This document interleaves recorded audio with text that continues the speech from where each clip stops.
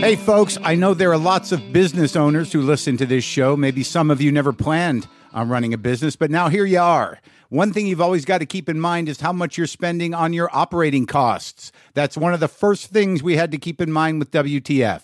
And with things costing more today than they did when we started, you want to keep your expenses down. To reduce costs and headaches, be smart and use NetSuite by Oracle, bringing accounting, financial management, inventory, and HR into one platform and one source of truth. Reduce IT costs, cut the costs of maintaining multiple systems, improve efficiency by bringing all your major business processes into one platform, slashing manual tasks and errors. By popular demand, NetSuite has extended its one-of-a-kind flexible financing program for a few more weeks. Head to netsuite.com/WTF for more. That's NetSuite, NetSuite.com/WTF. Lock the gate!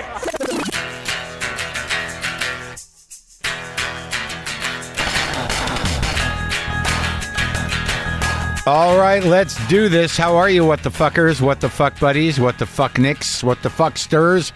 What's happening? I'm Mark Maron. This is my podcast, WTF. Welcome to it. It's been going on a while. Right now, I'm missing a giant tooth in the back of my head. They pulled a tooth out of my head on Friday. Man, it was... I don't know what they did, but it's gone. The entire thing is gone. I got one sad little molar in the back top right side, sitting back there by himself without his buddy. His buddy's gone. It wasn't traumatic, but there was a bit of buzzkill. Maybe I'll tell you. Why not? Why can't I tell you? Let me just do this so I don't space this shit out. Flea is on the show today, okay? He's been part of the Red Hot Chili Peppers for 40 years now. Flea, that guy. They got a new album coming out this week.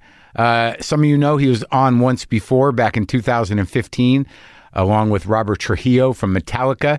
But they were there mainly to talk about that documentary they made about Jaco Pastorius. So this is really a full talk with Flea about Flea. This is actually the third shot at this. I was supposed to talk to Flea years ago. I just remembered this. I did an interview with Tom York from Radiohead when he was recording out at Rick Rubin's mansion, or whatever it was, one of the Rick Rubin properties, not the Malibu one, but I think they called it the Houdini house, but it wasn't actually the Houdini house. But anyway, I get there and Flea's ill. He's not coming that day, and it was just me and Tom York, and it worked out great. Then the next time was that Trujillo time. That's the other time I talked to Flea. And I didn't think I could get either of them on their own. What I'm trying to say is this is the third time that it's either happened or it almost happened, and this is a full talk with Flea, and it was great. Also, a new batch of WTF Cap mugs go on sale today. These are the handmade mugs I give to my guests, but if you're not a guest on my show, you can still get one directly from Brian Jones, the guy who makes them. New mugs are on sale today at noon Eastern Time at brianrjones.com/WTF. They go fast. So if you want one of those mugs, get it. Get the mug. So anyways, I had to get this tooth pulled. It's not great, and I think the antibiotics are making me nauseous. I did a run of antibiotics when I had the COVID because the doc said I might have a sinus infection, not realizing I have to do the same ones. Does amoxicillin make you nauseous, or am I dying? What's happening? So I go to get this tooth out. I walk over there because you can't. They're going to drug me. They're going to put me under. They're going to give me an IV. They're giving me a drip. They're going to knock me out. I'd gone in once before not realizing I couldn't eat. And they were like, you want to do it on just local? I'm like, there's no fucking way that you're going to rip this out of my head on local and I'm going to experience the visuals of that. I couldn't handle it. And I can handle things. So I walked down there. The dentist's not far from my house. And I'm just looking. They bring me in. They put me in the chair. And I look the equipment that they were laying out. I made the right choice. I had this root canal back there that had a crown on it, and the dead tooth that was a root canal working as the post was rotting. So I had to have that ripped out of my head and put an implant in. So the deal was they'll rip it out of my head, and then they're going to put some grafting goo in there, and I guess in 5 months they'll screw the implant in there. Something like that. So I'm there looking at this equipment, and it's not great. And I was prepared to die. I went in because I get nervous about anesthesia, and I'm like, something could go wrong. I'm nervous about my heart. I don't know. This could be the accident that ends it, but at least I'll be out. I'll be out of it when it goes down. So I was prepared to die. And I went there and I looked at all the equipment. I'm like, thank God I'm going to be not awake. So they give me the IV. I go under, but I'm kind of a little in and out. Like I kind of woke up a couple times, but I didn't feel anything. And I realized that they'd also given me local. But damn, man, that shit is, you go out. So then I'm up. They did it. I got a mouthful of gauze. I'm in the waiting room. Kit, the cat girl, comes to pick me up. I'm sitting there in the room. I got a good buzz on. I got a freebie. That's what they call it in the sobriety racket. I got a good buzz going, just sitting there coming off the anesthetic. Feeling a little loopy, but feeling relaxed. Feeling open. Feeling like everything's okay. Got a good freebie on. And Kit's sitting there. Then the doctor comes in and starts giving me instructions about what I can and can't eat, about, the medication I got to take, about being careful with the hole in my mouth, about how well it went. But he's just talking. It was all helpful stuff. But in that moment, I'm like, dude, you gotta chill. You just gotta chill a little. All right, I'm enjoying this, and I've got to be honest with you. All these instructions and things I got to do, rules and whatnot, kind of a buzzkill, Doc. It's kind of a buzzkill. So, Kit's listening, but if you don't mind, I'm going to enjoy the rest of my freebie. And I did. All right, so Flea is here, and he's a good guy, and I've helped him out. I've hosted his music conservatory benefit a few years ago. I don't know if I can handle it again, but it was great to hang out with him because he's been through a lot, and he's a humbled guy. The Chili Peppers' new album, Unlimited Love, comes out this Friday, April 1st. You can get it wherever you get music. And this is me talking to Flea. Sometimes I wish I paid more attention in school, or in some cases, any attention at all.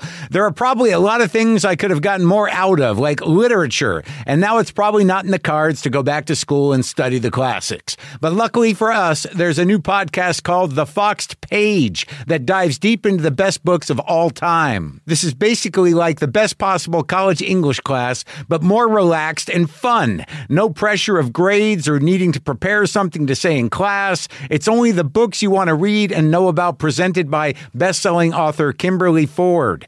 Everything from Cormac McCarthy to Madame Bovary, from classics like Frankenstein to modern hits like Lessons in Chemistry.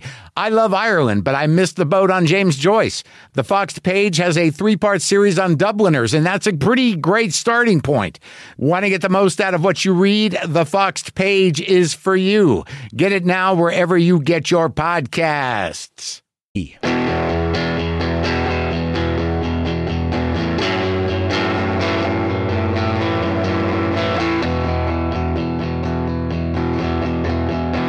I don't miss that house, and I don't miss that neighborhood, and I don't know why. Is it too loud? Is it okay?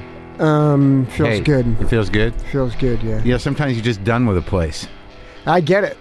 I'm a moving motherfucker, man.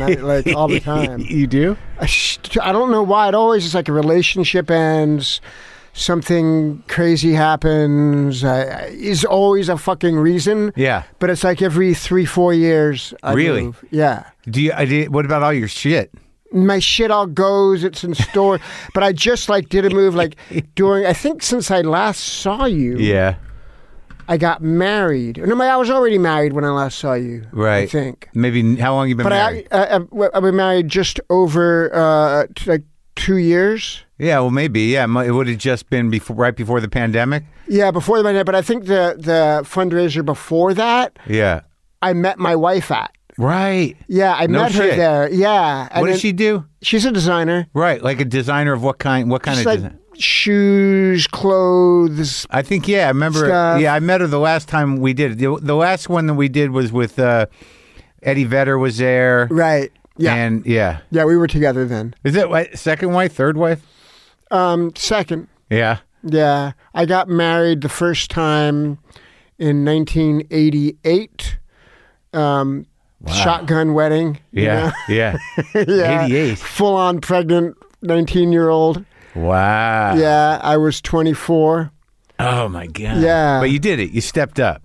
Yeah, no, I loved her. Yeah. I loved her, and we have a 33-year-old daughter who's just the most amazing human being on the planet. She's 33 now? Yeah. Isn't that crazy? Yeah, and just like a ray of light, man. Really? What does she do? She's a photographer. Uh-huh. Yeah, and she does, lots of fashion stuff. She does her art stuff, her own things, Yeah. but she works in fashion a lot. And she made a short film that went to Cannes or to Sundance a few years ago. Yeah. She's a director and a writer and just a cool person, just like a kind, considerate, Do you smart feel like a dad or just like a dude she knows? dad. You do? That's good. Yeah. No, it doesn't. Do you have kids? I don't. Oh, okay. But I know my relationship with my parents. Yeah. It's kind of weird. Like I don't like I know they're my parents, but they're just sort of these weirdos I grew up with. that Yeah, I mean, had problems. it might be like that too for her, and not for me. Yeah. But I was concerned that when she got older, she wouldn't be my little girl anymore. Right. But she's still my little girl. It happens, huh? It happens, like yeah. Even though now we talk about Louis Buñuel and Oh, nice. and Yeah. social issues and stuff. Yeah. It's But you always had a good relationship with her all the way through. teenage years were a little rough. But that's just normal. But I mean, there was no sort of like weird, like she didn't see you for years on end. no, never. Yeah, and you're with the mother too. You're all right. Yeah, no, good. Like her mother is the most awesome person. Became a rehab counselor. Oh, yeah. Is like really successful and awesome at her job in that world. Yeah. And is just like profoundly spiritual person. And helping people. Yeah, helps people. It's interesting, like the people that, because I'm sober too. You are like, but there are people that lock into it, like Bob Forrest. Who are like just sober wizards. Yeah, she and worked with everybody Bob knows for a him. while. Oh, she did. Yeah. At his place or whatever. They worked at their own place at a different place in Pasadena. One thing about her, and is that I've lent so much money to so many people in my life, and no one has ever paid me back, ever. Like, I don't loan money anymore. I'll give it to someone if I have it, if I can. Give it to them. But I won't loan because they don't pay back and it ruins a friendship. It does. And it's a weird thing about that because everyone tells you that if you loan somebody money, you're not going to get it back. Like if it's a friend. Yeah. And it's just, and they might mean to, but the thing is that, like, I lent her, a substantial amount of money at one point, and, I know she works hard. Yeah. Makes a salary, not a lot of money. She gets by, her and her husband. Yeah. And, 10 years later, comes a knocking on the door.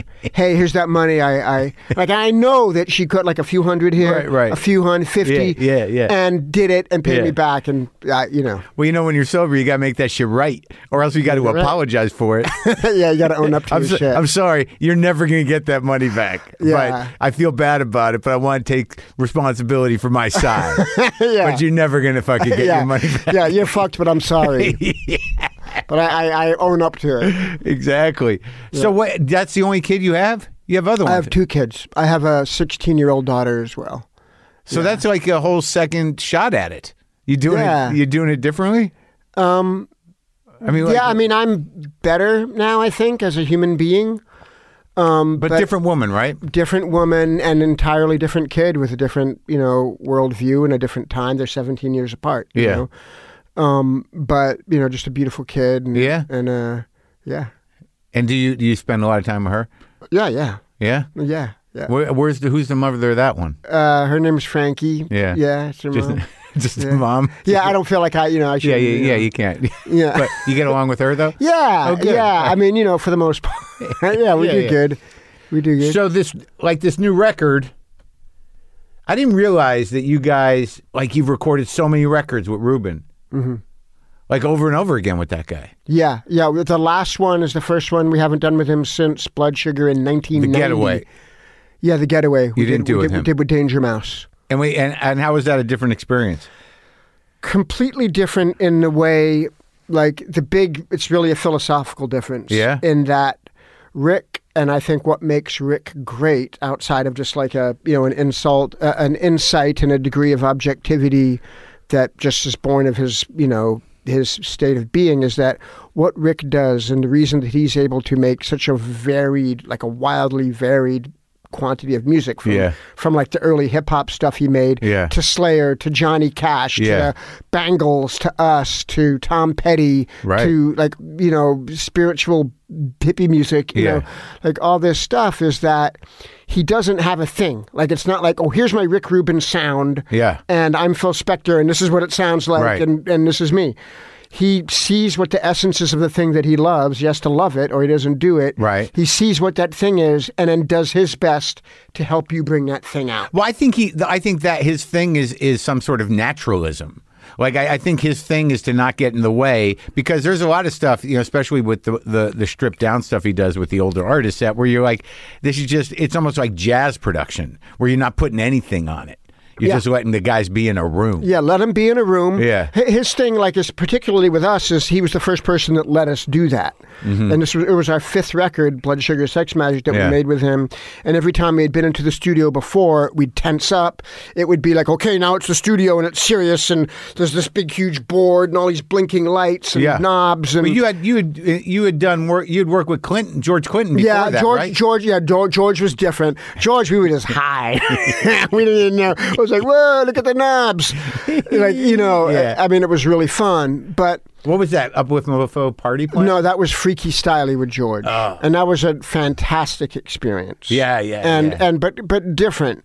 You know, it was less organized, but... Did you learn any tricks from George? Yeah. More like little things he would say. Yeah. You know, little things he would say, like he'd have like someone come in to arrange the horns from Fred Wesley, right? The great Fred Wesley from the JBs. And he'd be like, Fred came in the night before to do a horn arrangement. He goes, don't give him too much time. As soon as he starts thinking, he's going to start doing all these incredible orchestrations. But first thought, best thought, like that's what funk is. You know what I mean? Yeah. Trusting your gut and just letting that flow. Yeah. And I know his gut is beautiful. So just let him do the first thing that he hears, write it down, boom, record that shit tomorrow. Right. Things like that, you know, and like him saying, like talking about playing live, like he was like how when they first blew up, you know, when they had the Mothership come out in the mid-70s, and it was like they had been playing for years and years, touring on playing clubs, playing theaters, doing whatever they could, and all of a sudden they're playing these big arenas and they blew up. And he's like, I always told everyone, like, just don't be intimidated by the front of the stuff that you see. Play to the last person in the last row, open yourself up and think like that and let that energy flow. Yeah, I need more of that in my life. Because you focus on the front row, you're going to see the one guy that's looking shitty, and you're going to be like, oh, fuck. Are we fucking up? Yeah. And you're literally playing for this one dude that you think you're disappointing in front of, like, what, 15,000 people? Yeah. Well, I always have this thing where I think about the one person I'm there. Like, you know, like I remember like playing in Minneapolis at First Avenue, and they said, Prince is coming tonight. Yeah. And the whole show, all I could think about is Prince is going to like this bass line. Yeah. Or, oh, I messed up. Prince is going to be, he's going to think I'm I'm an unfunky white boy. Oh, you know, like I'm just like all these thoughts. I don't even know if he came. I have no idea. But many times with certain people, like, you know, much less. Who'd you get nervous around? I talked to Bootsy. It was on Zoom, and you know the mic was kind of in and out, and he's wearing his hat and his glasses on Zoom, and I'm like, no one's gonna see this, bro. Yeah, he's Bootsy. He's Bootsy. I was talking to Chris Rock the other day, and he was saying how he once worked with James Brown on an episode of Miami Vice. Yeah. And that James Brown showed up, and it was like, you know, 7 a.m. call for Miami Voice, whatever. Showed up in the morning, like completely gig ready, like in a full-bodied pantsuit, like glittery, you know, thing, his hair done, like everything to, like, you know, get in Miami Vice wardrobe and do whatever he was going to do. But that was his morning outfit. It just, you know, it's like he's James Brown. He's James Brown, and Bootsy's Bootsy, and you know what I mean? It's like a legacy that they take seriously. But like outside of Bootsy and only the couple other producers, I mean, it's like all Rick Rubin stuff, man. Oh yeah. I'm sorry to go on such a tangent, but so the difference between Rick and someone like Danger Mouse is Rick takes the artist, wants to make them bring out the thing that they do the best that they can be, and hopefully help them arrange the songs where the essence of the song, which the thing that's magic about it, shines. Yeah. As opposed to burying it in the outro, or like we might do, like, oh, that's a cool part, we save it for the end. Yeah, you know what I mean? Yeah. Whatever it is. Whereas Danger Mouse is more of a guy, like, he has a sound. Yeah. All his records sound like Danger Mouse. Yeah. You know what I mean? And you wanted that. we were to try something different, you know, and with the lineup that he had at the time with Josh and Klinghoffer. It was Josh Klinghoffer. Yeah, and Josh and Brian Danger Mouse were close and had worked together a lot before, and it just seemed like a fun way to go about it. So what's it like being with Frusciante back?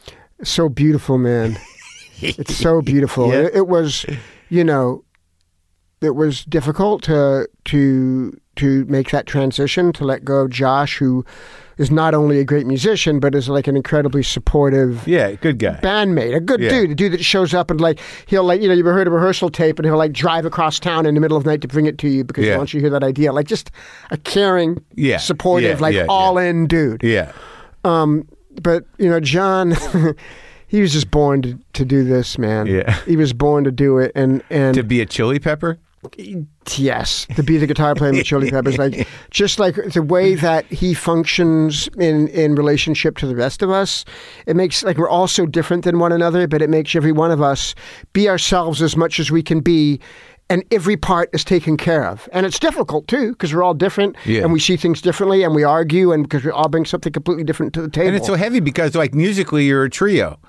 I mean, in that way, And so, right, just instrumentally, you know, I mean, Anthony sings, but I mean, that's, you know, everyone's got to really show up for work. Yeah, and show up and be a fucking hero. Yeah. You know what I mean? And John's like, man, he's intense. He's an unbelievably, you know, virtuosic musician, as well as has an encyclopedic knowledge of music. Like, because since he was a little boy, if he liked somebody, like say he liked, you know, the Germs or liked Yngwie Malmsteen or Steve Vai, whoever it is, he didn't just like that person and learn every single note they ever played in their lives. He found out who they liked and found all those people, learned every note they ever played in their lives and who they liked, and goes all the way back in history. Really? Like, he's a studier, man. He is a serious, diligent dude, and everything that he gets into, whether it's, you know, electronic music or it's classical music or it's rock guitar playing or whatever it is he just studies, man. He's focused and he has the ability to do it for 10 hours. Right, but then but in his playing, you know, he's like, you know, he lets it happen. He doesn't seem like he's insecure or acting like anybody else, really. He seems pretty like laid back in his groove. Well, absolutely. And I think he's really come to a place too where he doesn't need it all in any way to prove the power. It's like the thing of like Monk playing one note and you feel that he can play 10 million notes. Yeah. It's like John is so comfortable in himself as a musician that he doesn't need to prove it. Like, but it's all there. Yeah. Like his approach to this record, and he did so much on this record, you know, like the guitar playing, all these synths and orchestrations and ideas, all the background vocals, but it comes from a really humble place. Like, he just wants to serve the music in the most beautiful way, and he can just play this simple liquid thing that he doesn't need to show all the things that he knows. Yeah. I mean, the first album that I ever got of yours, it's weird because, like, you know, and I hear that with John. I mean, I understand how you guys all fit, but the first record I ever got when I was working in a coffee shop, I guess it was I don't even know when that came out, but it was Uplift Mofo Party Plan. Okay, well, that's with Hillel. Right, I know. And the thing about, like, Hillel is, like, that band that you guys were at that time, that seemed to set the standard, didn't it? Like in terms of like template for who we were? Yeah. Yeah. I think, you know, from the beginning, we had tapped into a thing that we loved just from our reference points growing up. Right.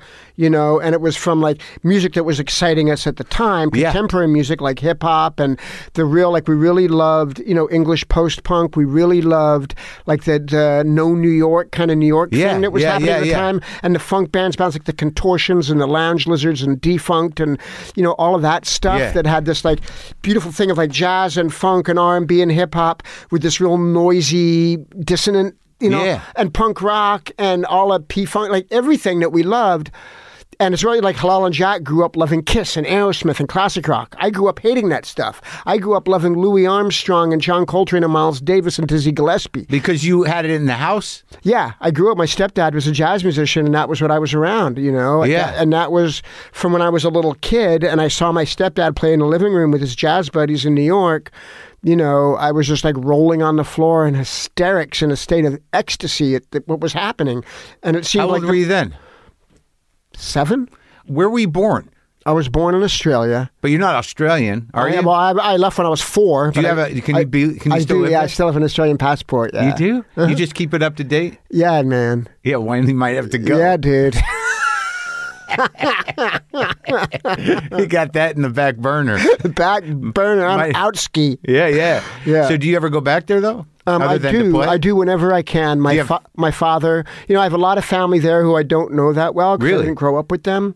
Like a whole slew of aunts and uncles and cousins and nephews and nieces. What's the real name?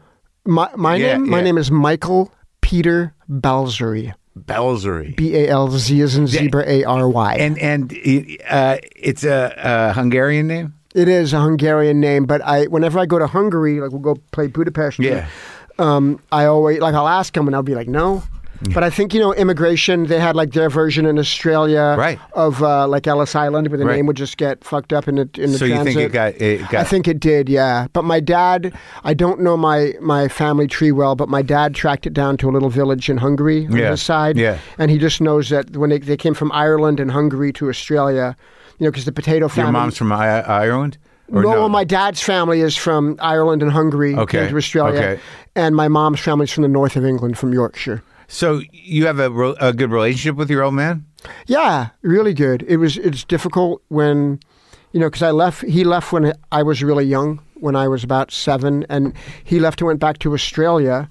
And my mom remarried a jazz musician guy. Wow. Who's my stepdad, who is the guy that I was around. And that set that reconfigured the brain. Totally reconfigured the brain, like in a way that my father worked for the Australian government. We had come from Australia to New York because he had a 4-year assignment at the Australian consulate. Yeah. He was a straight up and down suit, briefcase to work every day on the subway, came home. We lived in the suburbs, dinner at 7. That was it. Set the table, no, like real straight. And then my mom was getting a wild hair, man. She came from provincial Australia where that would have been the dream. Your dad had a thing and cocktail parties, everything was solid. Yeah. And then she started took off for I think it was the not Woodstock, but some jazz festival. What's the one they had up in upstate New York where Duke Ellington did the famous Newport Jazz Festival? Saw Miles, all that. Came back in a dashiki, and she went to New York on her own. And we went with my dad and my mom, and we all went together. My dad, but then my mom started branching out, and anyways, she, my parents split up. Yeah, my mom took off with a jazz musician. My dad went back to Australia without us, brokenhearted as kids and wife, gone. My mom left him, and but so then we moved from my dad in a suburban house, real straight, to a heroin addict jazz musician who lived in his parents' basement. We went there. Yeah, and that was it. And that was at the point where it was like, do whatever you want. Yeah, you know what I mean. Well, see you. I'm going out in the street. I'll be home at 3 a.m. Yeah. The next day it was like, hey, how you doing? Yeah. Yeah. Yeah, just not the greatest parenting skills. But I'm so grateful for that too. Yes, well, you survived. I survived, 1. 2, I found myself on my own. You know what I mean? Yeah, no, I get it. But to also be inspired by that sort of where creativity and addiction are the priorities. Yeah. that's the whole life. Yeah. Right? That, as negative as that sounds, there's a freedom to it. It's selfish, but it enabled you to sort of figure out who you were. I had to figure it out on my own because no one was doing it for me. And in ways... And you got a sister too, right? I have an older sister as well. Yeah. She's an awesome person. I met her. I met her at the at the benefit. Oh, great! A couple times. Yeah, great. We sat at the same table. Oh, cool. She's a character. Yeah, she's a character. Absolute character. Was she drinking? A little. She became more of a character as the night went on. I love my sister. So you're doing that. You're just out in the street. You're 8 years old. Yeah, and then we moved to LA when I turned 11 for his music career. And did he have one? Very minimal. It was like what was well, he was a jazz musician. He just wanted to play jazz. He played bass, upright bass player. So it really made an impact. Yeah, no, intensely, and I think often how much I approach music like he did, and in terms of my strengths and my weaknesses, like what and stuff like that. How? I'm not that great of a soloist, and I'm really working on it right now. Actually, I want to get better. You're pretty good, though. No, thank you. I mean, I do my best. Where are the insecurities? I mean, how do you define being a solo? I hear like Thundercat solo or Mono Neon or Jocko or the great soloists. Yeah.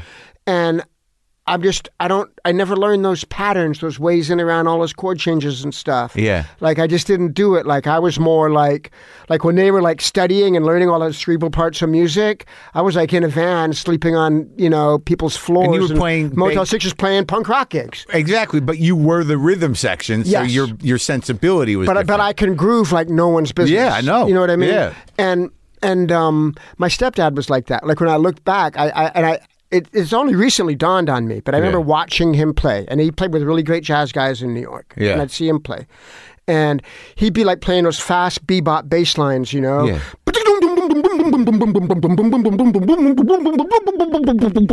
what I mean? Yeah. Going for a fucking long time. Yeah. You know what I mean? Serious, man. Hard as a bottomless pit of monster fucking groove. Yeah. Like, you can't even believe it. And I was so in awe. But even as a little kid, I knew, and then everyone would solo over the changes, right? They play the head, then all the jazz guys take their solos, you know? Yeah. And then I love the way jazz guys stand around while the other guy's playing. Yeah, just kind of smoke a cigarette, wait it out. Go off, get a drink, hit on this, whatever. Yeah. Read a book, anything. Yeah. But when it would come his time to solo, he would keep that ferocity, but it would just kind of like, I'd see him kind of seize up. Choke, yeah. Like, it wasn't like he choked, just his approach was just like, he'd be like, blang, blang, blang, blang. Yeah. You know what I mean? Like, it was cool, but, and I realized I kind of do the same thing. Huh. You know what I mean? You think it's an insecurity? Maybe. I think part of it is, like, I've noticed that of myself. Sometimes, like, I'm not that good at that, and I'll like, once I was playing with Ornette Coleman for a little bit. Really? Mm-hmm. And there was one. How old was he when you were playing with him? Towards the end of his life. I played with him a few times over the last, 8-9 years of his life. That must have been challenging. I mean, he's out there. Yeah, it was beautiful. Yeah? It was an incredibly What great kind of freedom does that give you to play with Ornette Coleman? What's the responsibility of the bass player in that situation? Was it a trio? No, it was a pretty big band. He had two bass players, two drummers. Okay. One drummer, I'm sorry. Yeah.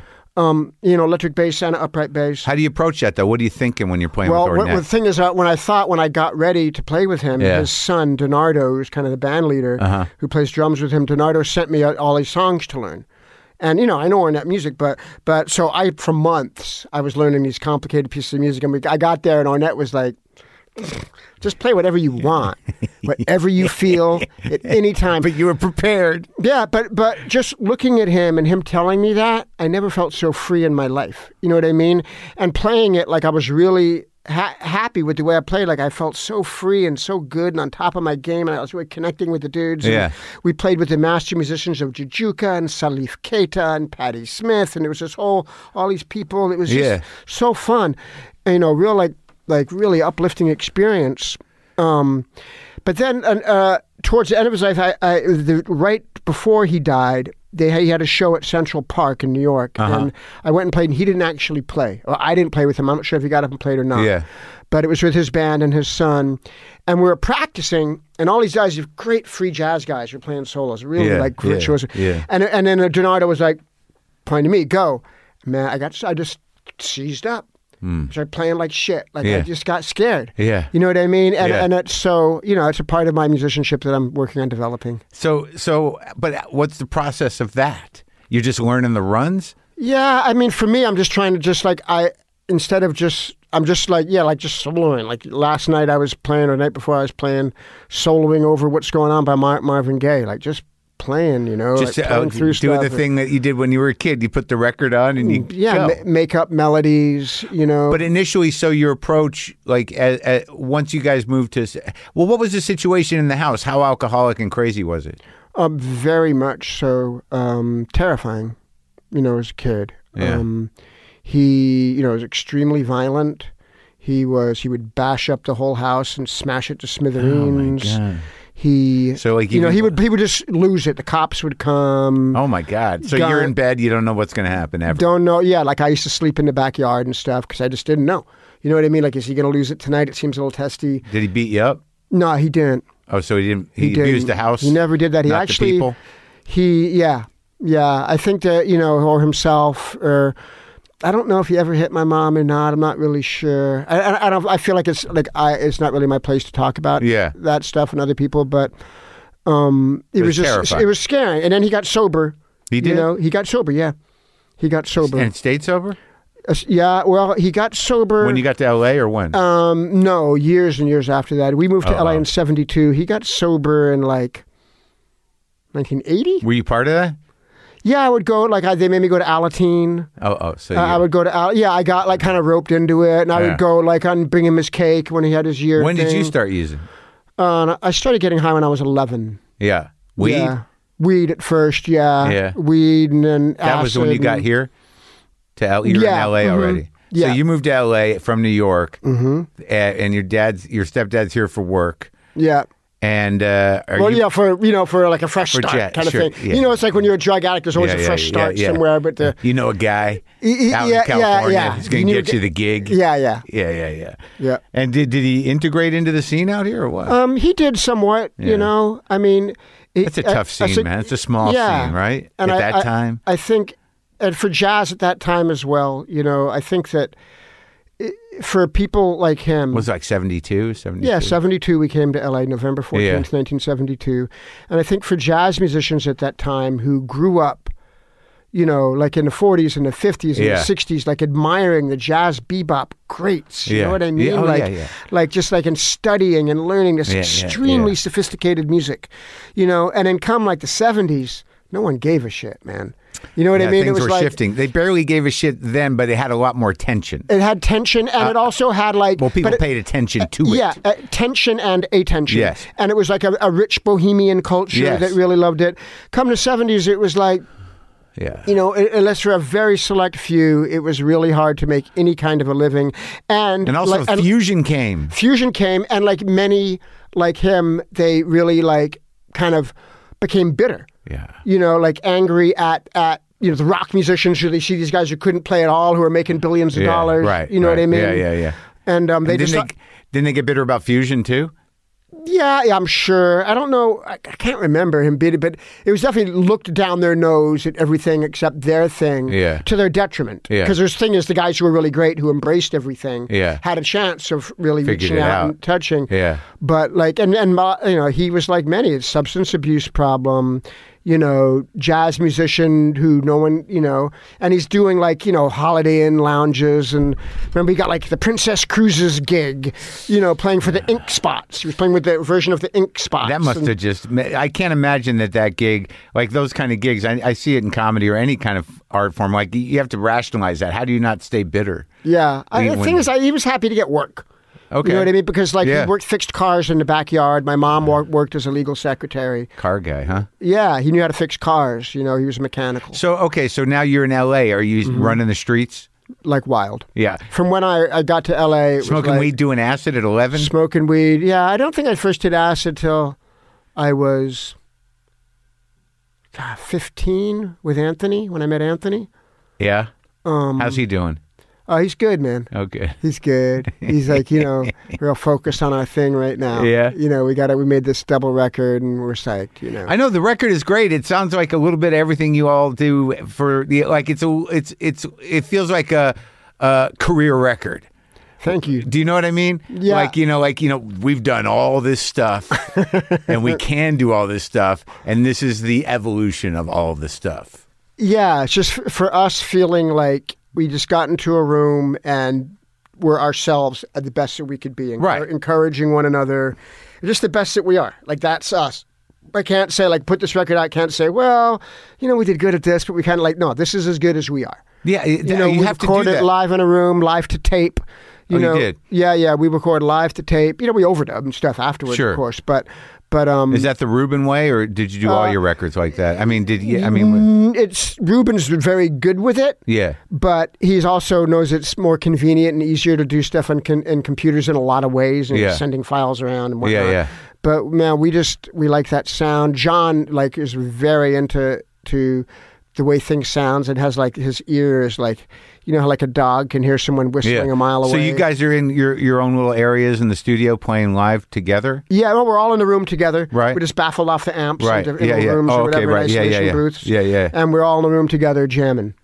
That's great. And try to leave room for a lot of improvisation. And it's just the feeling that we aspire to. And that stuck? The improvisation stuck? You can hear them on the record? Oh, yeah. Always. Oh, that's great. Always with us. So the last record had the least of it ever. Because the lot we did with Danger Mouse, we looped drums up on top, tried doing it a different way. Right. And, it has its positive things. There's nothing wrong with making music like that. It's just different. When did the music start really becoming a part of your life? Was it when you were 15? When you were what did you start with? No, I read some stuff. I know some things, but I'd rather you tell me. Well, when I first heard my stepdad play jazz when I was a little kid, I was deeply moved. I was taught, okay, here's a magic that exists that is up and beyond anything I've ever seen in my life. Jazz. It is kind of like that because it's weird because I listen to it and I'm trying to, over the last 5 or 6 years, I've gotten into it as best I can. I don't know everybody, but it is something that if you have an ear for it and you do connect with it, it just continues to evolve with you. Yeah. Like the same record. You listen, I can listen to, the Miles, Kind of Blue? No.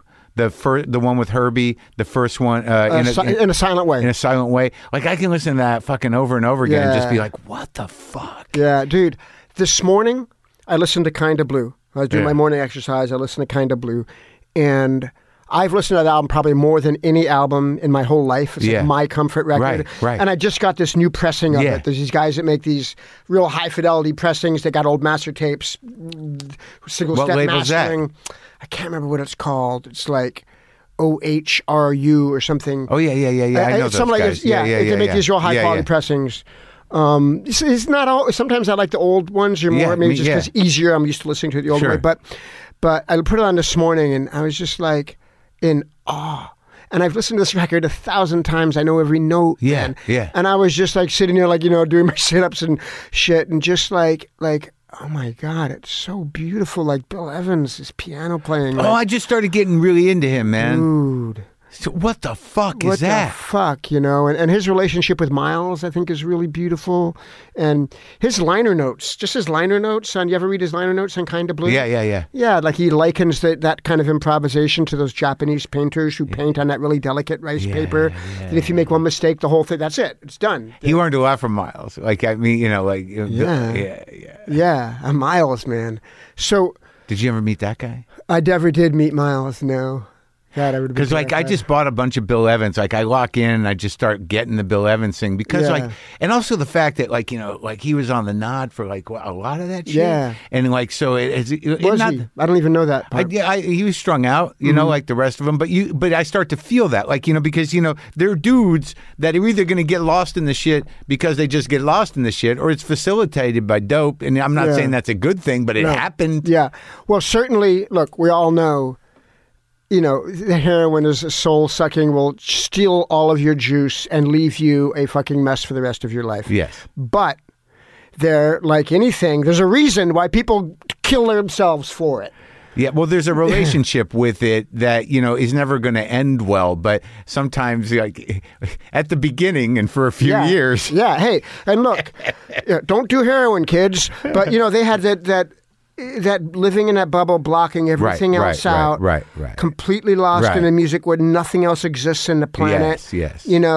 Graded.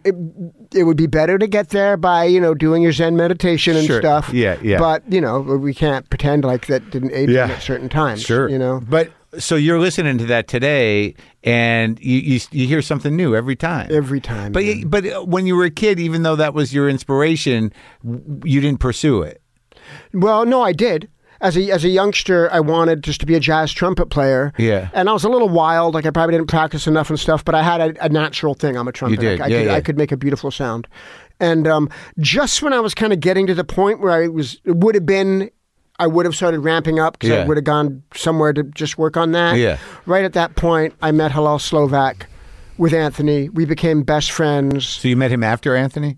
After Anthony. I met Anthony when I was 15, and I think when we were 16, we were out hitchhiking in North Hollywood one day, and Hillel came driving by in his Datsun B210 listening to Rush. I had a B210. Yeah, okay, awesome. Was it olive green? In my first, no, it was kind of weird shit brown. I know that color. Yeah. It was my first car. It was the only car any of us had ever. Like, whoa, he's got a car and a tape deck, and he's fucking cranking La Via Strangiata, and picked us up, and we became best friends. And then, like, you know, months later, he was in a rock band, you know, called Anthem in high school. And he didn't like the bass player. And months later, he was like, you know, why don't you learn to play the bass and play? And I didn't like rock music at all. Because I just thought, look, that rock music is for dumb people. Yeah. Let's face it. It's for people who care about haircuts more than music. But did you get that from your stepdad? Yeah, absolutely. Yeah. All the way. You know what I mean? And when I was little, I didn't. At first, it was just all music. Charlie Parker, the Beatles, it was music. Right, sure. It was just beautiful. Yeah. But I'd gone that, and I was a trumpet player, and you know what I mean? And you're 15. I'm 15, yeah. But then I'd started going to, like, go by his rehearsals. They were playing in a friend's house. Like, God, they just do it with no teachers around, and they play stuff, and they're really having fun. They act cool. And were the girls hanging around? Yeah, you know, there's girls that like the band and stuff. And he was like, look, you know, Todd, the bass player, Todd Strassman, he was like, dude, Todd's not serious about it. Doesn't really want to do this. He's not ready to give his life to it. We're 15. You know, and he's like, you know, why don't you learn to play the bass and be in a band? And I remember just sitting there like feeling so, like, more than anything, loved. Yeah. Oh, right. You know? Yeah, because I was always kind of a weird outcast kid. You know, I'd have one best friend, and that was it. That was Anthony? It was Anthony, yeah. But I was like that in New York, too, when I was a kid. Well, that's a weird thing about, like, growing up around the sickness of whatever selfishness that parents are like, is that, like, there's an awkwardness to it. You always feel, I always felt, like, kind of awkward and weird, and you just latch onto people in an overcommitted way. It was really always exhausting, I think, to be my friend. The one friend. You totally, yeah. Right? And it's like, you know, then you get older and you just, like, married. I know. Yeah, you know, hey. You know, latch on. And then you don't know what to do once you're there. Then you're like, don't touch me, though. Yeah, exactly. And then you exhaust them and they go away. Yeah, and you deal with your trauma, you know what I mean? And hopefully you feel it enough to, like, evolve through it, you know? No shit. Yeah, that could take a lifetime. Dude, you know, talk to me. Yeah. So you're there so you found your guys. So, yeah, you know, and so I started playing bass with Hillel. But would you just pick up bass? I literally just picked it up. 2 weeks later, I was on stage at Gazzari's on the Sunset Strip playing a gig. With who's 2 weeks later. Whose bass? Your dad? I got one. Oh, you just bought one? I borrowed one. I think the first one, I borrowed one from my friend Tree, who I started the music school with. Yeah. His father had a bass. His father played in Sha Na Na. Oh, yeah. Sang in like a later version of Sha Na Na, like the Bowser spot or whatever. And had a bass, a Guild bass, and I'm pretty sure that was the first one. And I just kind of went by the numbers. Dun, dun, dun, dun, dun, dun, dun, dun, dun, dun, dun. Yeah. Hey there, baby. Yeah. Have you heard the news? Dun, dun, dun. One Way Woman. I don't know if I jams. One Way Woman. Yeah. Yeah. And that was it, man. And then, you know, that changed my life. You know, and you stayed on the bass. I stayed on the bass, but so I didn't go into being a jazz trumpet player at that point. Yeah, and that was the beginning of it. So you were almost entirely self-taught in that way. Yeah, absolutely on the bass. Never had a lesson. Had one lesson. With who? A guy at the music school on Fairfax. I went in, and I remember he gave me the sheet music to Take It Easy by the Eagles, and it was like, you know, I want you to learn this, and I just didn't do it. I just, you know, I didn't like, and when I started liking rock music, I just went right to, like, Hendrix that was it. You know, I like Hendrix. Did Hillel tell you you're on to Hendrix? Uh-huh. Because, like, what I was going to say, like, at the beginning of all this was that there was something about, specifically for me, for some reason, you know, that the song, was it Behind the Sun?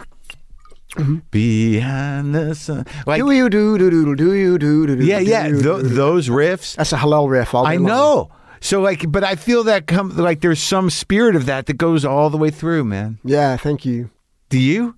Absolutely. Yeah, I mean, because there's the funky stuff, but then it feels like all the sort of the stuff that's more psychedelic or more kind of, you know, lyrical in that way musically. Yeah. Mm-hmm. It kind of comes from that totally. Dude.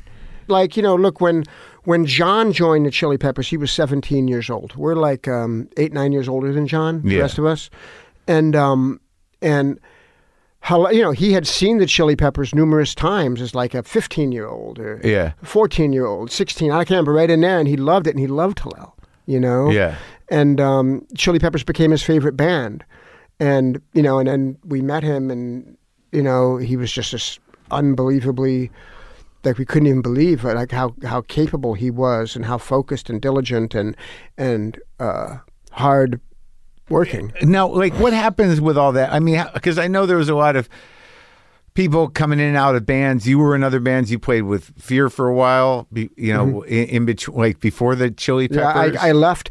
Anthem changed its name to What Is This? And then we were the New Originals. Yeah. And then, Anthem changed its name to What Is This? Yeah. And then it became like more new wave, kind of prog rock, new wave. Because what year is that? I mean, that's like 1981. So then punk is sort of happening Punk still? is happening, and we were like decidedly not punk. We were like prog rock. And you're in LA. But I started loving punk a lot. Because this is where it happened. Yeah, this is where it happened. And you were a kid in the middle of it? Yes. And then I was like, and then I one night I saw Fear play. I dosed myself with a hit of acid, went to the Club Lingerie, saw Fear play, and was blown away. I mean, they were such great musicians, those guys. Yeah. Philo and Spit. And I saw them play, and I was just like, man, next day I was like, oh, I saw the greatest show. You wouldn't even believe it. The way the guy's hands dance on the strings, like the drums. He was playing his beat in 5/4 on oil cans. It was insane. You know what I mean? And then literally like 5 days later, I'm looking at the LA Weekly like I did every day to see who's playing and where am I going that night, because I went out every single night to see bands play. And I see a thing, Fear looking for a new bass player. Get out of here. And I went, hello? I'll be there. Yeah. And they hired me. And I was a kid. I was 18, 19. So you're learning on the job. Yeah. Well, but I'd already like kind of got proficient at the bass and playing in What Is This? And they hired me, you know, and I left What Is This and started playing with them. And I was with them for about a year, and while I was with them, started the Chili Peppers. Now, who are the bands that you're seeing all the time? How is your brain expanding around? Like, because all the LA punk bands are happening. Yeah, I saw every single one of them. Yeah, and you knew them? Sometimes. I wasn't, you know, I knew some. Who did you Later, when Chili Peppers started, I started knowing people. Who did you go to see the most? Like, who were the ones where you're like, you can't fucking miss it? X. Oh, yeah. I loved X. I still love that. Nobody sounds like them, dude. They do not get the credit they deserve. It's really a local phenomenon, and it's sad because the first three records... Oh, my God. The first three records are phenomenal records. And like I was seeing this thing the other day, like it was on Sports Talk Radio. I listen to Sports Talk Radio. And they're talking about what record is the most LA record of all time. And, you know, they got the Doors, they got NWA, they got Dr. Dre. Okay. They got, and I'm just sitting there in a car going, the greatest LA music of all time is X. Yeah. Period. Yeah. And that's no denying the greatness of Dr. Dre or the Doors or Jim Morrison. Like, you know, those guys are great. Right. I love those records. Right. But from my experience, for me walking down the street as a kid with nothing in my pocket, thinking how I'm going to steal some food, it was X. Yeah. Yeah.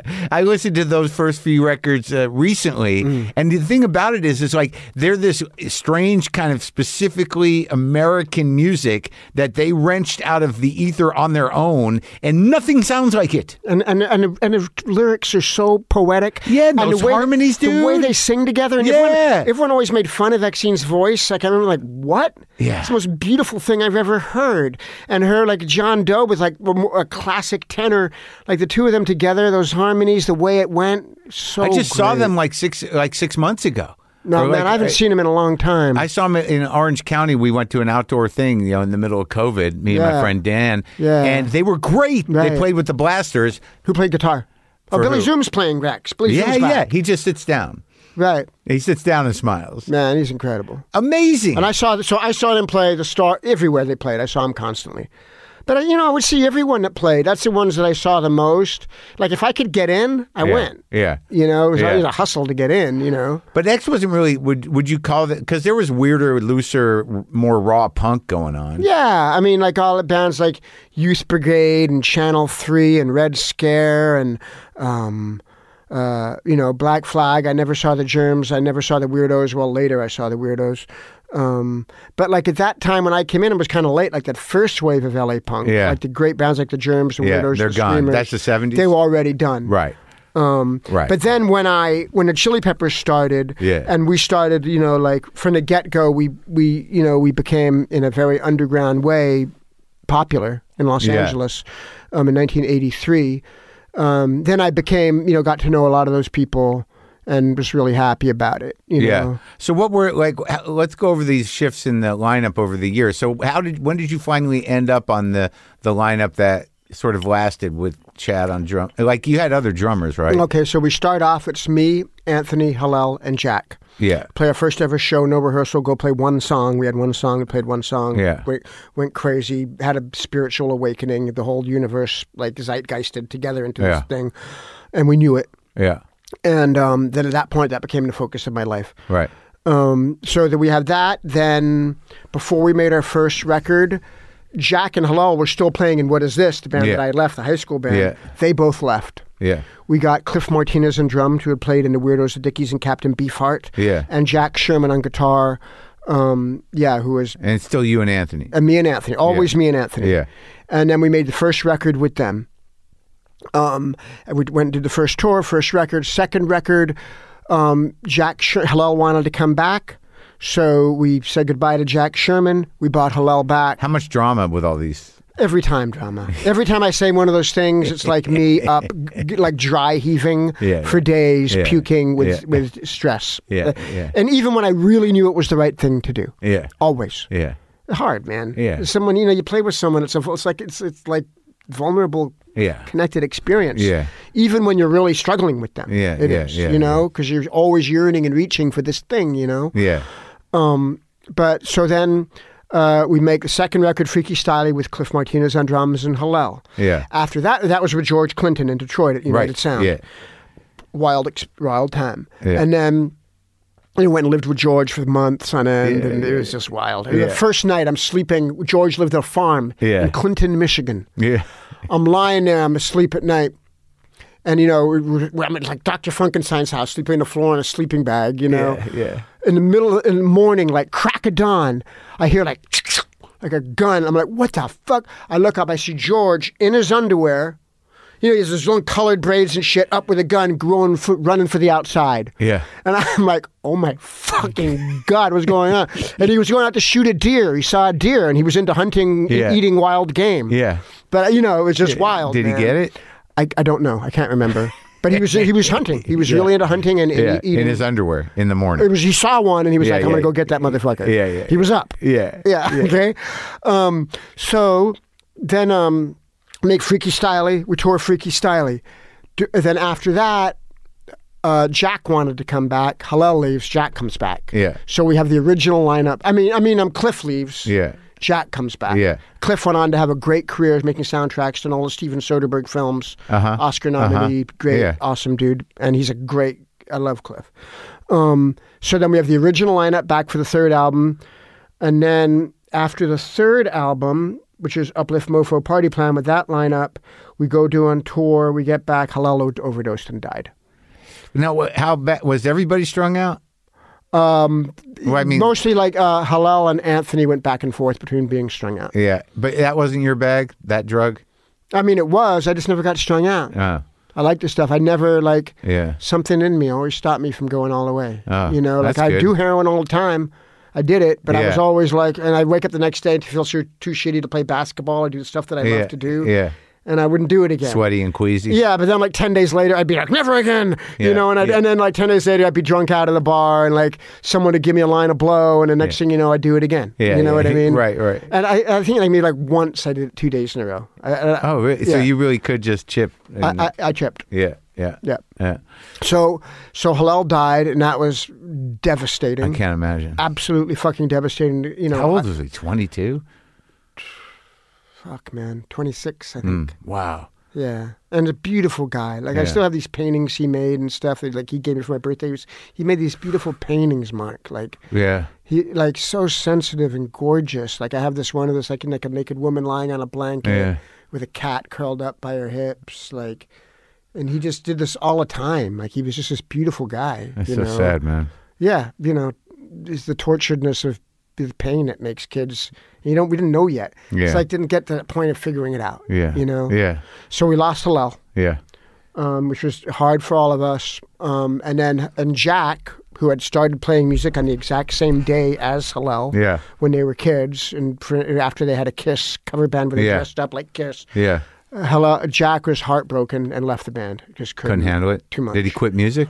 No, he ended up being a drummer in Pearl Jam, and he played with Joe Strummer. Okay. And he did stuff. He's still around? Yeah, still around. Yeah. Still around, still my friend. Actually on our last tour, for our last record, he toured with us as a one-man act, one-man show. Oh, really? Yeah, yeah, does these crazy psychedelic movies behind him, plays drums and just tapes. And, oh, wow. Yeah, he's a wild man. Okay. Yeah. Jack Irons. And then we go to make Mother's Milk. First we got Chad. Where'd you get him? Because he seems like, Oh, no, before we got Chad, we had D.H. Peligro. Yeah. Oh, yeah, I know D.H. Yeah, D.H. who played him in Dead Kennedys. Yeah. And then we hired on guitar Blackbird McKnight from Funkadelic. Wow. Who was a friend of mine. Yeah. And so we had D.H. and That's interesting, huh? Yeah. And it just didn't, the reference points and stuff just didn't work out. Just for whatever, the chemistry stuff. And so on the musical side. Yeah. So then Blackbird left, and while we had Blackbird, and then I met John. And I was like, damn, I remember calling up Anthony. He was drying out up in Michigan. Yeah. I was like, dude, I met this kid. Like, I jammed DH, said, you should come jam with my friend John. This kid's he can fucking rip. DH introduced you? Yeah, DH introduced me. They had been jamming.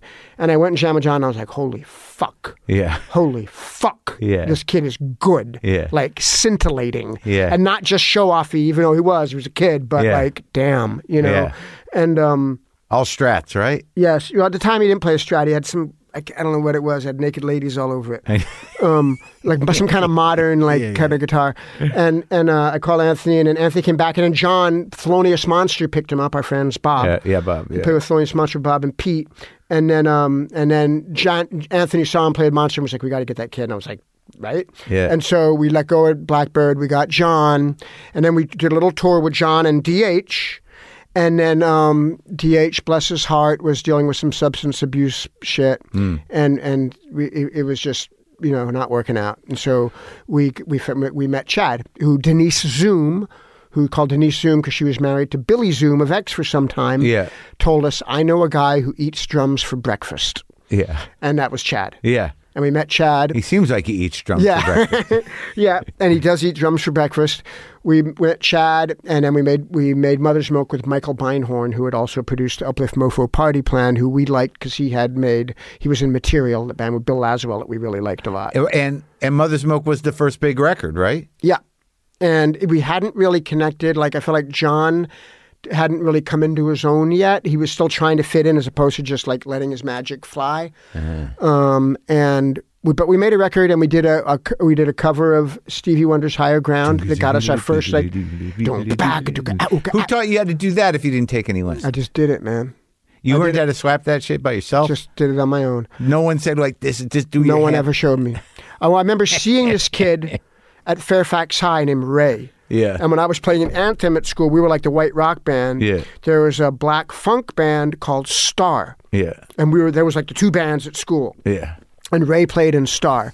And I saw Ray one time at lunchtime sitting there with a bass thumping. Yeah. And I was like, whoa, because Hillel had just taught me, you go like that, like you're walking with your fingers. Yeah. And that was all I knew, walk. Yeah. To play. And I saw him stopping, and I just saw him do it, and I was like, whoa, what the fuck is that? And he kind of showed me. Yeah. But I didn't. And then like a year or so later, I just tried to figure it out, and it kind of made my own way. Yeah, I still do it my own weird way, different than other people do it. Yeah, that's okay. Popping and thumping, man. Yeah. Popping and thumping. That must have been exciting. It was really fun. And when I started, it was right before we did when the Chili Peppers got together, I just kind of found this way of doing it that was really my own way. Yeah. And it was like all those early Chili Pepper songs, Black Eyed Blonde, Get Up and Jump, Skinny Sweaty Man, all these real fast, like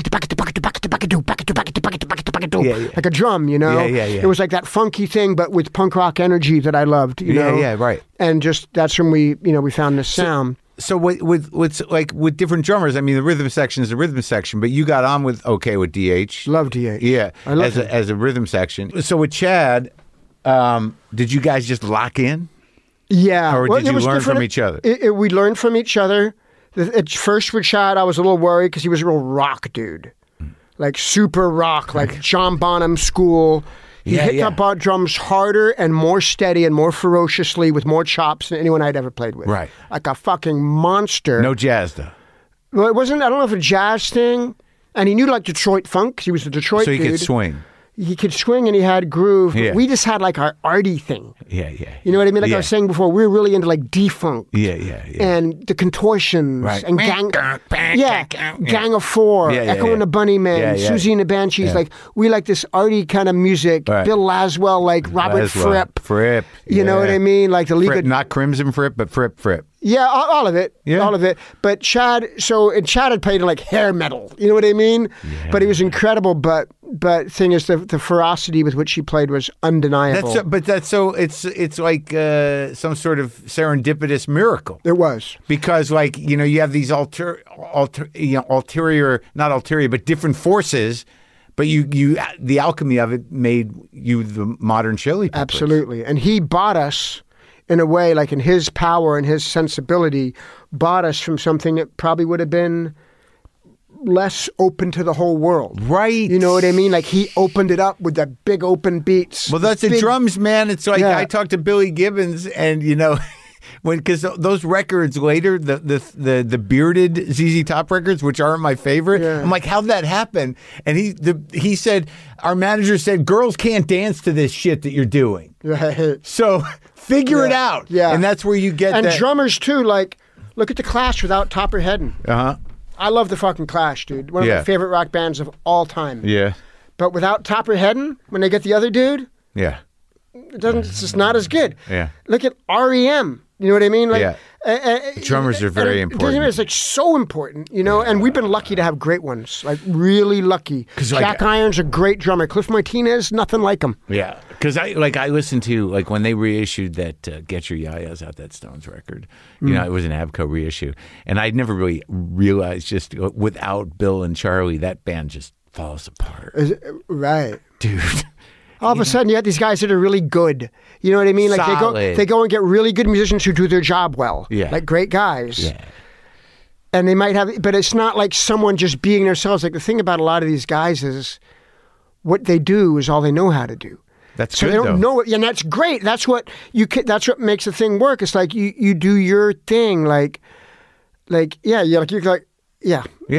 restraint is a powerful and underappreciated thing in music. But restraint not by circumstance. Like you can't do anything else. That's right. Restraint just by virtue of the fact this is all I do. You found a thing. And you put all yourself into it. The depth of your nervous system, your heart, your pain, your joy, your fucking trauma, all of it. Right. Well, that's rock and roll, man. Yeah, dude. Because like... It's jazz too. And punk and all of it. And Stravinsky.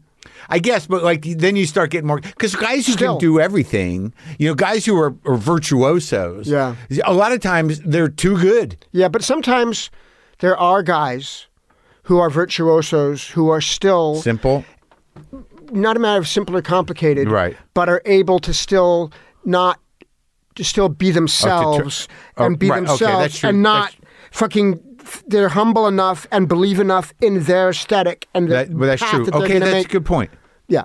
The belief in their aesthetic is a good point because a lot of times if you have natural virtuosity, you're compelled to mimicry. Yeah. Like you can do anything. Exactly. Like you look at Duke Ellington. Yeah. The guy changed his whole career. He could do everything. Right. You ever hear a Duke Ellington record that didn't sound like Duke Ellington? Right. You know what I mean? Yeah. Yeah. Like, it's just because he's himself so much and trusts himself and is close to his spirit and his heart. He's not just fucking... It's making sure that gets out. And I think a lot of guys who are talented and even amazing don't always get it out. Yeah. They don't always... You can't...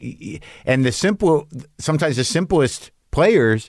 It's sort of so fucking honest, because they're putting everything they can into the range that they work in. Bob Marley. yeah. Like Family Man, like they're like reggae stuff. Right? A lot of those old blues dudes. It's like the guys who built the thing. Lightning Hopkins. Yeah, man. Come on, dude. And nothing sounds like that guy. No. And you can't even play like that. No, nobody can. Captain Beefheart. Beefheart's, yeah. Captain Beefheart and Howlin' Wolf. Yeah. Hey, Beefheart's. I've been listening to a lot of Zappa, dude. I don't even know why. I need to because I don't like. I love Beefheart, especially like Trout Mask Replica kind of changed my life in a way. Yeah. but I don't know Zappa that well. The only record I've ever listened to a lot is the Hot Rats. Yeah. And what's the one? Sugarcane Harris on violin. Sugarcane, awesome. Remember one time being at a party and he dropped a fucking bindle of heroin out of his pocket on the floor. Sugarcane? Saw it, picked that shit up. Good to pick it up. Picked it up. I can't remember. I can't remember. I hope we gave it back to him. Hey, drugs. Drug time's different. Drug, when drugs are involved, the ethos is a whole. It's a whole ethos is thing. different. Yeah. Drug ethos. But listening to, I don't know why, but it was just a couple of weeks ago where I'm like, I'm gonna go through the Zappa catalog when I hike. So I've been doing it, like the first 5 albums, Great. and by the time you get to Apostrophe, I'm like, holy fuck! Yeah. Like I had to stop myself from emailing Dweezil to say, what kind of guitar is your dad playing on Apostrophe? I know he'll know, and he probably has the guitar, but what difference does it make? I got to get into it. I'm kind of uneducated on that front. Well, there's a lot there, and it's intimidating, but it's its own thing, and it's very clean and very interesting and very, multi-layered. But, I mean, I'm not like a Zappa nerd, but for some reason, sometimes I'm like, I think I'm ready. Yeah, but it's great to be like, man, it'll open you up. I just like so much music, Sure. know? So, okay, so the evolution then, so why so many ins and outs with John? Because John is an intense guy who lives in the moment of his feelings, and when he gets to a point where he needs to evolve in a way and he knows it, and he can't do it in the band, he goes. Oh, okay.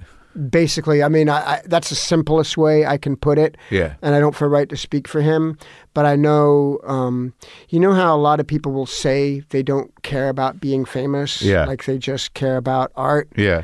But then they keep doing everything they can to be famous. Like John literally doesn't give a fuck about being famous. Yeah. And how about the rest of you? Look, hey, I like to make a buck as much as the next guy. Yeah. You know what I mean? Sure. And I'm a Hollywood kid, you know? I mean, I don't spend my life trying to be famous. My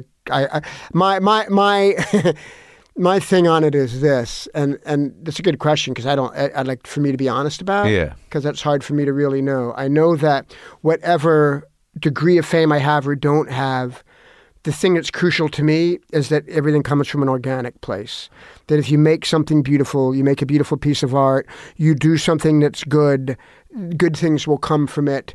And part of that is respect from your peers and from people who care about art and stuff. Right. And it's interesting that you say you're a Hollywood kid because the difference there is that you guys became sort of fixtures here, right? And people knew you, and you're in all these different scenes, and everyone's coming up. So all of a sudden, you're acting in movies. People want to put you in movies to to do some version of yourself because you are a thing. And I love movies. That's the thing is like I don't act in movies to be famous. Right. I mean, the thing is, I'm not against being famous. But you're not going out for auditions. People ask you to be in movies, right? And I love movies. Yeah. I love acting. Yeah. Like, and especially like the last 10 years, like a few things happened that made me take it very seriously. Oh, yeah? Like the craft of it. Yeah, like which things? Well, particularly, I did this one underground, called Lowdown with John Hawkes, Al Fanning, and this woman I met who's the same age as me, named Amy, Amy Albany. Her father was Joe Albany. He was a great jazz pianist, played with Charlie Parker, Mingus, great dude. Come to 70s, like me, same age as me. She was living in Hollywood.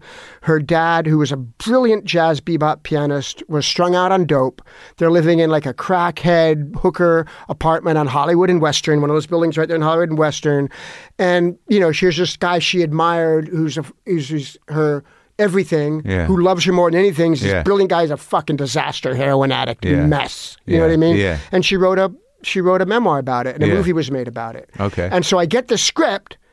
I'm like, this is my fucking story. I couldn't even believe it. Like I was shaking and crying reading it. Yeah. And then and it was about like what I grew up in. Yeah. And here I am playing one of these jazz guys. Like John Hawkes played the main guy. Her dad, I played the friend, the junkie friend. Uh-huh. And I was like, I got to honor this. I can't just show up and wing it and be Flea. Right. So I went out and got an acting coach. I started studying acting, and a guy named Peter Lewis, who's incredible. Ed Norton turned me on to him, and he's a brilliant fucking man. Yeah. And he just started teaching me, and I started really taking the craft seriously. And the thing I learned more than anything, like I learned all these techniques, smarten up an object.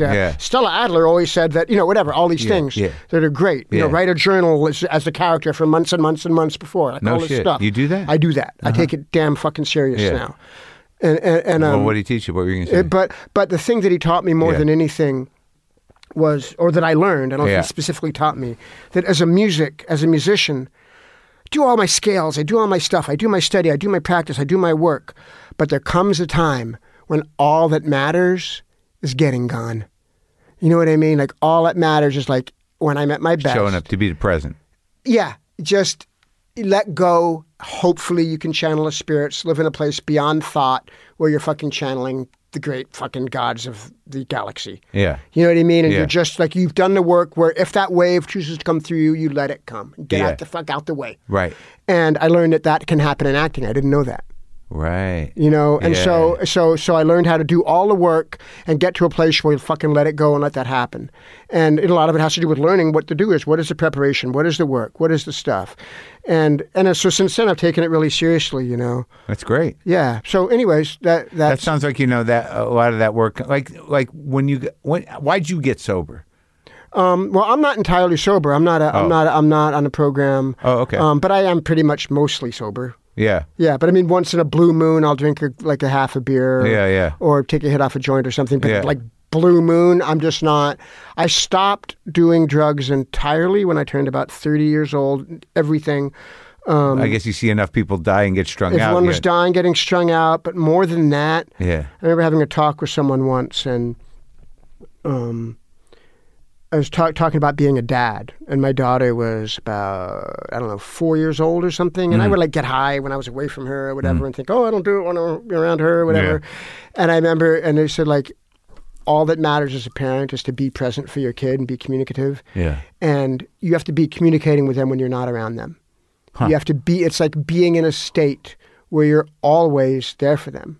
Like your spirit is always available whenever they need you. And that really resonated with me. And I love my kids so much. And I was just like, I got to be there. And I was tortured enough on my own. Like I spent so much of my life riddled with panic attacks and anxiety and that's from growing up in chaos. From growing up in chaos and not knowing how to be in a relationship and hurting myself, hurting other people. Yeah. I just, I didn't want to do it anymore. And I knew, and I started getting vague little hints of spirituality and stuff. And I knew that, I'd read books. I got a yoga teacher, you know what I mean? And I got sick. I got real sick. I got chronic fatigue and stuff. All this stuff happened to me. And I was just like. Did you kick it? Yeah, I did. I did.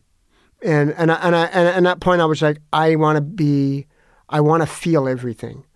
I need to feel the pain. I'm never going to run from it again. So what's your practice? My practice now, right now I'm meditating. I pray, I'm not religious, but I pray every morning. I get out of bed. I practice. I pray every time I eat food. I pray. What kind of meditating? I do TM mostly. I also learned this Vipassana, went to these Vipassana meditation retreats to learn that technique. And that works for you? Yeah, it helps me. It's not always easy. As a matter of fact, sometimes it's damn right painful. But in what way? That I just have to parts of myself come up, fear and anxiety that, you know what I mean? In a deep way. I'll be sitting there and all of a sudden I'll be overwhelmed with shaking, sweating. Really? Yeah, just this pain. It's this icy fucking grip grabbing a hold of me. I'm going to take you down to the bottomless pits of hell. That kind of feeling. Like a fear, an anxiety? Yeah. Triggered by some little thought that I don't even know what it is. You know what I mean? Yeah. And so, but I know that when I feel it, I start to have more of an understanding. And I start to understand, okay. You integrate it. I integrate it, and I'm not going to let it run my life. Right. I'm going to feel it. And yes, I'm in fucking pain today, but I'm not going to let it make me go make some ridiculous decision in my life that's not good. Yeah. You know what I mean? Feel the pain, carry it around. I'm Flea walking around and I'm in pain. Yeah. You know what I mean? Hey, how you doing? How can I help? you know what I mean? That's the thing. You do help, right? So you set up the school too. I mean, service is a big part of your thing. Big part of my thing, and it got really amplified during the pandemic too, in a really cool way. How? Well, just when the pandemic hit, I loved it, right? Like, you know, no one's doing nothing. Living up in my compound in Malibu, dude. I'm like, is that where you're at? Yeah. I'm like, I don't have to go. I don't live there anymore. I actually moved because I got married and things got different. But I was like, man, all of a sudden I didn't have to go on tour. Yeah. And the real lockdown, we stopped rehearsing. You know what I mean? It was like, right. And I never have that kind of time. Yeah. And I was like, man, I'm going to go shoot hoops today. Yeah. I'm going to go get in the ocean. I'm just going to practice bass for 6 hours. Yeah. The fuck you think about that, world? Yeah. I'm going to go in the garage and make crazy noises because I feel like it. Yeah. You know what I mean? Yeah. Like, it was just so great. And then I started thinking, damn, it's all nice for me because I got the money to, like, roll through this. And I started thinking about people who were really struggling because they didn't have work. They didn't have, people who live day to day all of a sudden completely fucked. And so I got an idea to bring a food truck to, like, poor parts of LA. Yeah. And just whatever I can do something with my time and what I can help. And then I found some people, an organization in Watts that was doing groceries giveaways, and I hooked up with them. I said, hey, I'll bring a food truck. And then I just got really involved in that community, and being a part of that, met all these awesome people. I made friends and started building bridges and making friends with people whose experience so much different than mine, right down the street, man. Yeah. Like, people who are just, like, it's crazy the things you learn when you get into a place and listen, Yeah. Like the way, like, white supremacy and systemic racism really works. Yeah. Like how it really affects people, you know what I mean? And making friends on there. And I just got really involved and continue to be involved in community work there.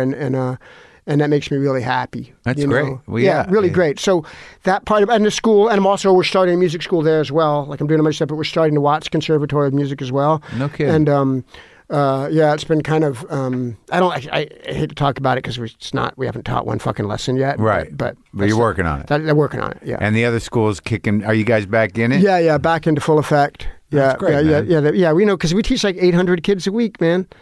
Is orchestra and choir, and it's like I meet so many kids now. We've been together 20 years. I come in, like, I run into an adult and I'll be like, hey, I went to your school for 5 years when I was a kid, and it really changed my life. Oh, that's, you know what I mean? Like, I met all my friends there, and we all became friends, and we started weird bands, and we did this and that, and now I make teacups, whatever the fuck.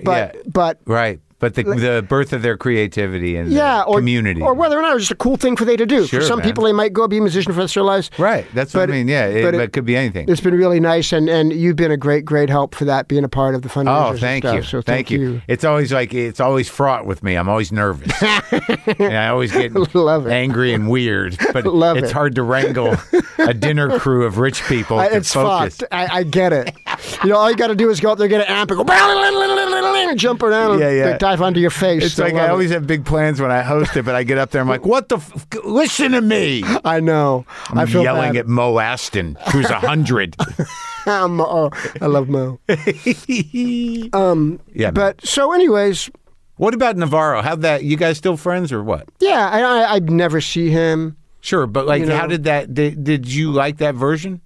I think it had really good moments. There were times when it was great, and when it worked, it worked, and when it didn't work, it really didn't work. Mm-hmm. You know what I mean? Like, just like chemistry-wise, and sure. And drugs came into the picture in a way that were just like untenable. You guys have like just sort of hammered through it. Like, it's amazing that that you and Anthony are alive.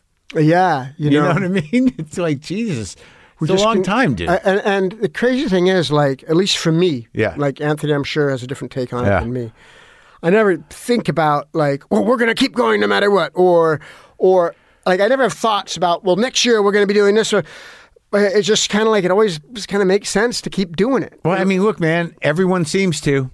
If you can, they do. Like, you guys really make big new records. So you got to take that shit out there. I think it's, it might be that thing of us being, well, for the most part, completely sober. I'm probably the only one. And I am basically sober. Yeah. No, I get it. Like in my home life, like put it this, my wife has never tasted alcohol in her whole life. Sure. Yeah. You know what I mean? Like that's how we are in my house. Yeah. You know what I mean? Yeah. But we feel everything, and And by feeling everything, we always show up and we're like, let's get to work. And we never rest on our laurels. It's never this thing of like, oh, well, I'm going to be in the Caribbean, eating papayas and sitting on a beach. Sure. It's like, no, we're going to be in a room every day arguing about whether the bridge should be 8 bars or 12 bars. Yeah. And whether this or that. And still jamming till we find a groove where we're fucking drooling and lost in love with each other. Right. You know what I mean? Yeah. And also, in a way, and I'm just kind of thinking of this now, like John leaving us and coming back and us having to continue like focus and reinvent, and every time we have to work to birth this thing again, it might save us because we're forced to keep working. Do you find do things evolve or change? I mean, like, like when John comes back, is it sort of like, he's in a different place now? He's in a different place. He's been through a whole journey making these records by himself. He's like deeply into like the sonics of his electronic music and the records shit. that he I've makes. listened to some of it. Trippy shit. He's deep into it. Like deep. You know what I mean? Like he doesn't do shallow. Frusciante don't do shallow. Yeah. And we've been growing and changing and doing our thing, like living. You know what I mean? Sure. And so we get back together and it's like, here's our guy. Like, we don't get to do this forever. Yeah. You know what I mean? Let's make the most beautiful thing we can. Let's show up for each other every day. And this is big records, 2 records, right? Yeah, and that's a little bit of it. Huh? This is a small piece of it. There's more? We recorded a lot. How many songs? Mark. A lot. Yeah. Yeah. So what's the plan? I can't really talk about it. Oh, you got one though? Kind of. Okay. Loosely. We do and we don't. But we recorded a lot of music, and we thought that these songs would go together and make a really good double album. Okay. Yep. And are you guys looking to tour? We're absolutely looking to tour. The record comes out on, I think, April 1st. Right. And we're going to do some shows around that. And then come June, we're starting a full-on world tour. Yeah. Wow. Yeah. All right, man. Well, you seem ready. Yeah, I'm ready, man. I'm ready. It's good to talk to you. We have work to do and stuff. Yeah, thanks, Mark. Great to talk to you always.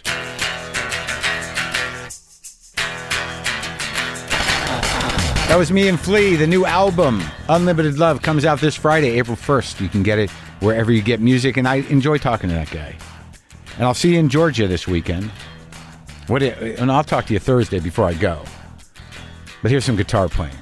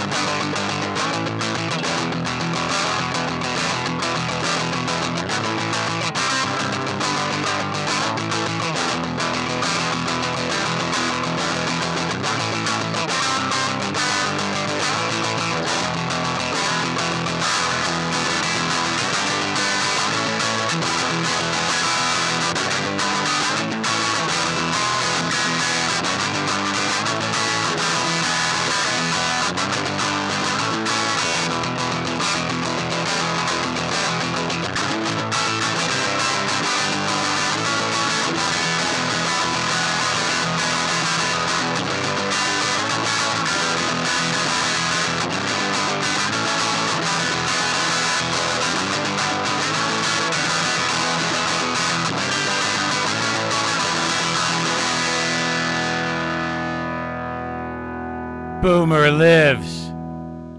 Monkey and LaFonda. Cat angels everywhere.